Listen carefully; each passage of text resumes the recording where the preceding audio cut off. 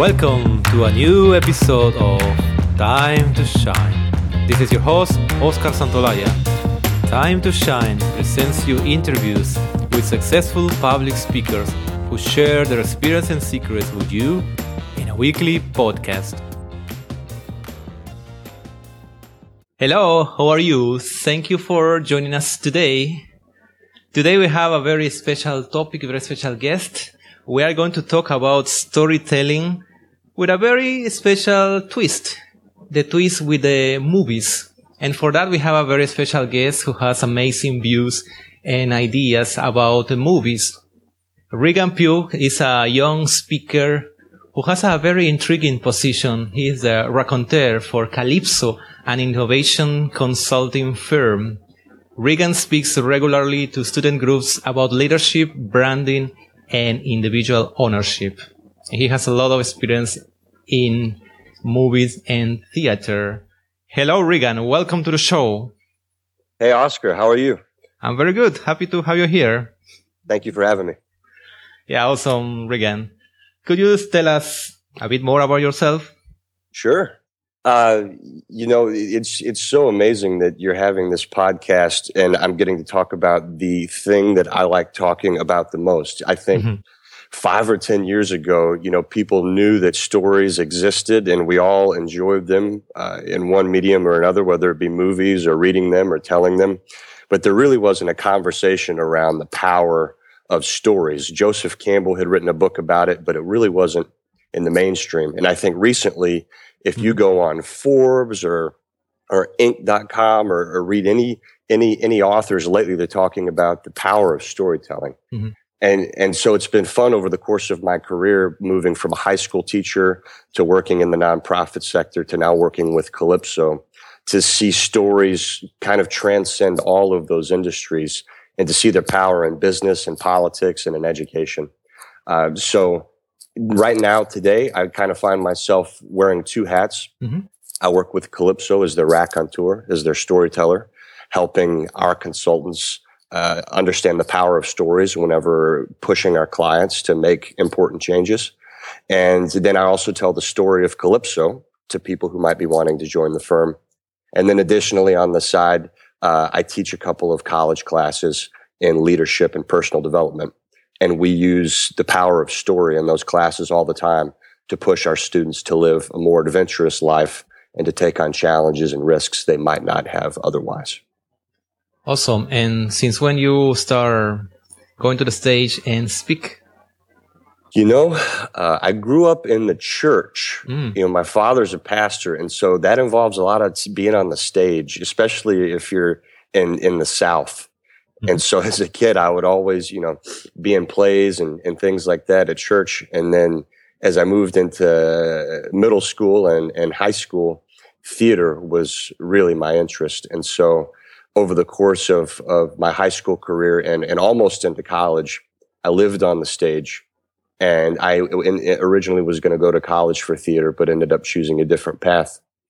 But I think that my real love of being on the stage and working with an audience came from that time of my life. Going now you start already talking about the storytelling, now going to the movie side.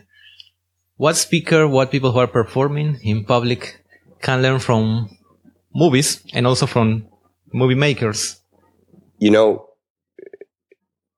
I think that there's always the opportunity to create a memorable moment in any scenario, anytime you're addressing a group of people.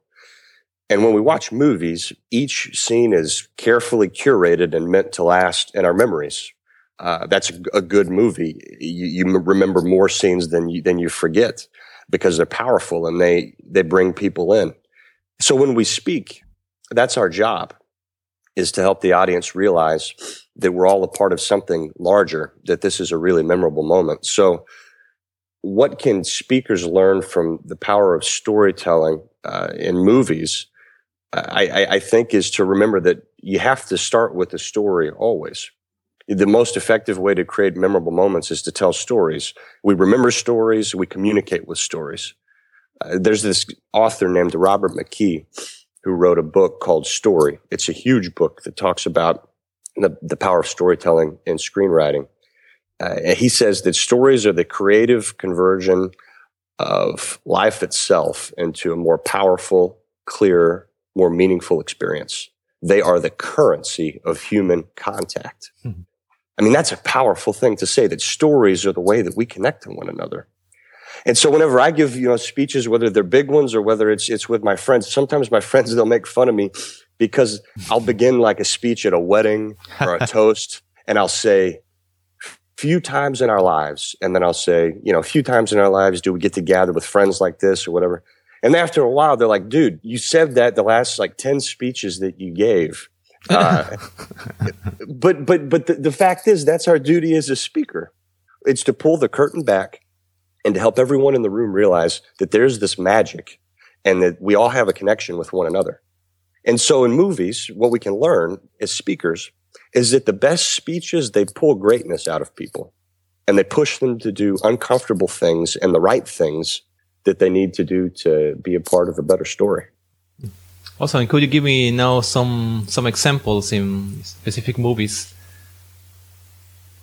Yeah. So, I think that probably any young person who calls himself a creative would have to love the film Dead Poets Society and the way that Robin Williams just guided his class to believe in themselves and to understand the power of words.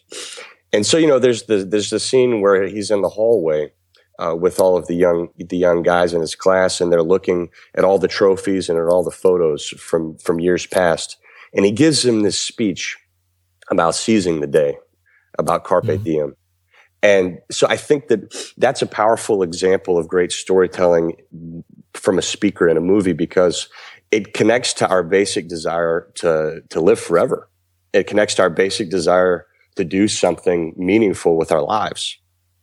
Another movie that might be have a little bit less of a reputation in the film world, but I think Any Given Sunday, the football movie with Al Pacino, man, there's this unbelievable speech where this American football team is in the locker room in halftime and they're losing.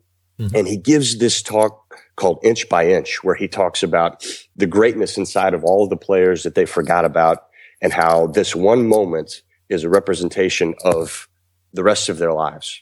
And he pushes them to go back out and to do well. And then another one that I really thought of, and as I was thinking about this, this is a movie that I watched back when I was a kid from the 90s. It's called Wide Awake. And it's with Rosie O'Donnell. And it's about a kid who goes to a private Catholic school, and his name is Joshua. He's experiencing this early existential crisis after the death of his grandfather. But the movie closes with him giving this speech in front of his class at the end of the school year about how after this kind of whole year of sleep, he's wide awake now. And I love moments when characters can finally push through their fears and talk about it. So I think that, the connection between the three of those, when we talk about great storytelling in movies and how we can emulate that as speakers, is that we call on things that the audience already believes. Mm-hmm. Whether it be Dead Poets Society, we want to seize the day, or Any Given Sunday, we want to have the power to do difficult things, or the movie Wide Awake, the last one I mentioned, we got to push through our fears and everyone's going to experience hurt, but we will be okay. And I think that the best movies with the best speeches call on those common themes that we can all connect to. Well, excellent examples. Yes, actually, I think I haven't watched any of these movies, but I know at least the first two I heard, of course, many times. And as you said correctly, the way how, not only because there is a speech in this, like a formal speech in part of this movie, but it's the great storytelling that connects the essential human's problem and how to solve them by being inspired. And how important is storytelling for speakers? Is usually it's said that you have to say stories. I was thinking in movies, they always have to be a story, or there are movies without story? Yeah, this was a good question. And because I tried to think about, okay, so what instances have I noticed a movie that doesn't involve a compelling story. And at least all of the movies that I want to spend my time watching, they don't exist. I don't think I don't think a movie is a movie without a compelling story. I love this author named Donald Miller. He has a formula to make storytelling really simple. And he says a good story is about a character who wants something and is willing to overcome conflict to get it. Mm. So in his book, he has this book called A Million Miles in 1,000 Years, and he opens it by asking the reader if we'd ever go see a movie about a guy who lives a regular life, who follows the rules, who saves up money, and then he wants to buy a new Volvo. And the movie closes with him buying a brand new Volvo at the car lot and driving it home. Mm.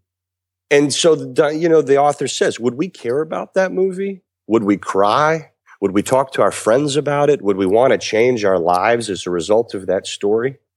Absolutely not. Good stories and good movies, they involve conflict. Mm-hmm. Robert McKee, the gentleman I mentioned earlier, he says that in order for a story to matter, you have to put your character through hell. You have to put them through hell because that's the only way we change. So I think to answer your question, whether a movie is about like the art of storytelling or public speaking or not, a film isn't going to be worth much if it doesn't involve a story. And when I say story, I mean a character who wants something and is willing to go through difficult things to get what they want. So the conflict is also a must for the story. Absolutely. Yeah. And life, right? I mean, that's the only way that we're living a good life is if we endure conflict and push through on the other side. And so why, when we speak in front of groups of people, would we want to do anything but represent life as it really is, Regan, and you also mentioned that, of course, there are some movies that have as like a speech inside. Others don't have, just storytelling. But there are also thematic movies whose story is about public speaking. Do you know some of these movies? Can you tell us something? Absolutely. And you actually jogged my memory, Oscar, as we were trading emails prior to this call about the King's Speech. Yeah. I hadn't watched that movie since it came out, a few years ago. And so I rewatched it a few weeks ago. And my goodness, I forgot how phenomenal that movie is. And I think that it's powerful as a film that specifically talks about the art of speaking, because it drives home this point that King George's speech impediment that he's dealt with his whole life has nothing to do with a fear of speaking. It's deeper than that. It's about his family, and it's about experiences he had when he was a child and beliefs that he has about his self-worth. And so for him to take the throne with confidence during a really trying time for England, he must learn to speak, which means that he must face some of those inner demons and do the really difficult work of understanding who he is and why he's that way. And that's powerful because I think that's work that most people are afraid to do, that work on themselves. But the King's Speech tells us that if you want to be the kind of speaker and storyteller and leader and person that has influence, you have to put in the hard work on yourself so you can guide your audience and your listeners to the same place. So there is no good speech if people don't leave with a desire to think and be or do something differently because you've also done it yourself. And I think that's why that film is so powerful. Yeah, and this is very, very powerful. And, well, as you say, it's not only about the fear of public speaking, but his own life, right? How he had to change his own life, his own beliefs to overcome this. And because actually speaking is what he had to do for that moment in his life and the history of his country. But he had to overcome much more, more than just speaking. And now going a bit on your experience, what excites you the most about being a speaker? So I think that my answer relates a lot to what we just discussed in regard to the King's Speech. What excites me most about being a speaker is the ability to meet people where they are. So, what used to excite me was the feeling you get when you know that you have everyone in the room's attention, when you can pause and there's this silence and you can tell that everyone is with you. But it stopped there and it didn't go any deeper than that. But it's changed lately. And I think that being a teacher has caused this shift in me, because as a teacher, you're certainly presenting information, orally. And so in a way it's public speaking, but there's also a greater need for you to make sure that you have understood the way that your audience learns and that you're presenting material in a way that they're going to be able to connect and interact with it. So that's really affected the way that I speak in non-educational settings. Because after a while, we all watch TED Talks, we all watch all kinds of speeches, and you can tell when a speaker is there for themselves, and you can tell whenever they could have been speaking in front of a mirror, looking at themselves, and they would have been happy enough. Perfect.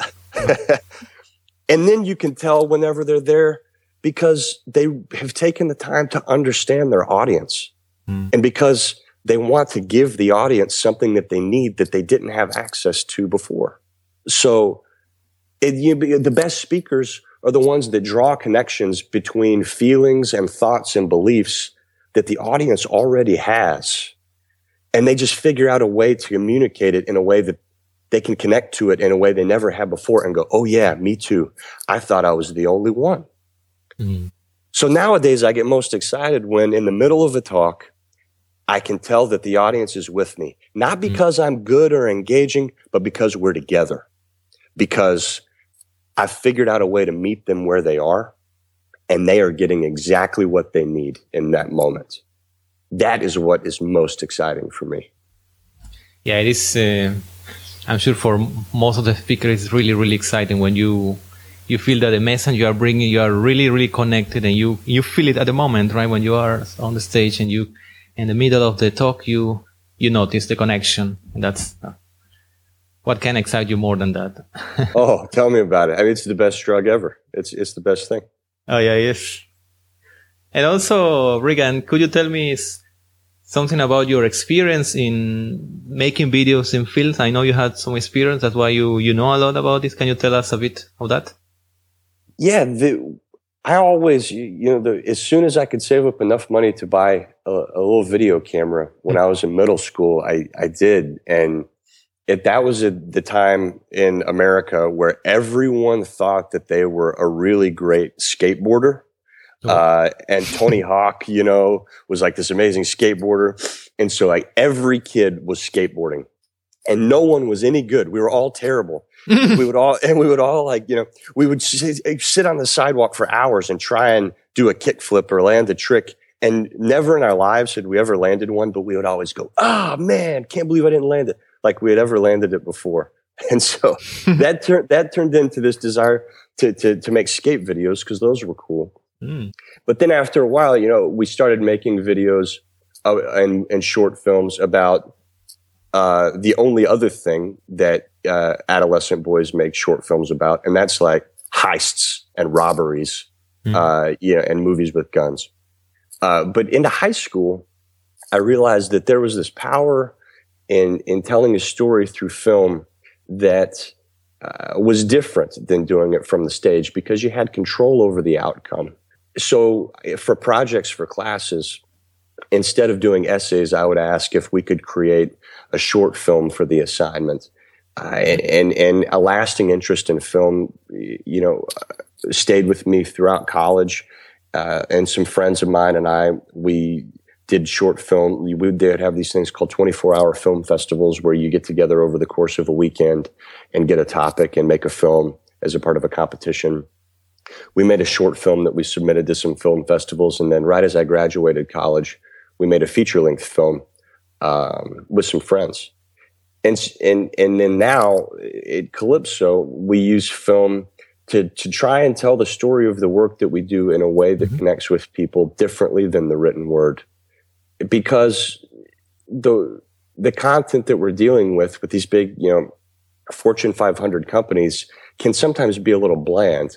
So the hope is that we can use story to bring that content to life. And so I think, again, the biggest learning from that is that you have to realize whenever you're taking up people's time by asking them to watch a film or a commercial or a short or a little short, is that their time is so precious, and the attention span is so short, and so you really have to check yourself on what's important. And so creating films, especially doing it with Calypso, has taught me the importance of self-editing and really understanding what's valuable for your audience versus what you believe is important and entertaining.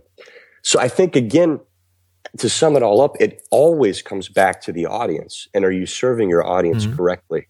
So my experience making films has caused me to become a better public speaker, because now I'm self-editing even more when I'm speaking in public live, because I understand time is precious, and consider the audience's needs before you consider what you think would be funny or entertaining. Sure, very interesting term you use. This self-editing means that you have to first think of the audience and then make it very, very compact, right? Very, very short and flawless before you really should, right? Before you really go to the stage, before you really present it. And that's what you mean by self-editing. It's excellent point, definitely. Yeah, the audience is a living organism. Whether they're watching you from a screen or whether they're watching you live, whether they're listening to you on a podcast. And to understand that they can shift in their tastes in the middle of a talk is so important. And to be able to adapt to that and predict that ahead of time is key. Yeah, absolutely. Wow, also another great point. Regan, can you tell us now what is your favorite quotation? Man, Oscar, I thought about this for a while, but I have to say my favorite one, whether it be in the classroom, whether it be talking about stories or in the business world, continues to be this quote by Howard Thurman. He says, "Don't ask what the world needs. Ask what makes you come alive and go do that. Because what the world needs is people who have come alive." I think that so often today, especially for our generation of younger people, we believe that we have this responsibility to do, and be generous for other people. And that's so true, and I love that compassion. But I think that for us to make our real contribution, for us to really do the thing that makes a difference, we have to do what makes us come alive, which requires that hard King's Speech introspection and an understanding of who we are before we can then go and give our gift to the world. Oh, yeah. A great quotation. I couldn't agree more with what you said. Could you now recommend us one book that has inspired you? I think it's a very good read for us. If I had to say one book, it would be this book, A Million Miles in 1,000 Years by Donald Miller, the author that I mentioned earlier. Though it does have some religious tones to it, I can tell you it has changed my life, because it taught me that I can view my life as the opportunity to create memorable moments and to live a compelling story. And all of the things that I've said today during our discussion, I think in one way or another can be traced back to some of his ideas. So I checked that out. It's called A Million Miles in 1,000 Years. He also has a PDF you can download from his website called How to Tell a Story. It's a brief read, but if you go to his website, storylineblog.com, man, it's a really cool and easy way to understand kind of his philosophy on storytelling. Awesome. Yeah, for the listeners, I will put all the information that Regan has been sharing. It's going to be in the show notes of this episode. You just go to www.timetoshinepodcast.com. Regan, finally, could you share with us an exercise, something practical that you recommend to do as daily or weekly as a routine to shine?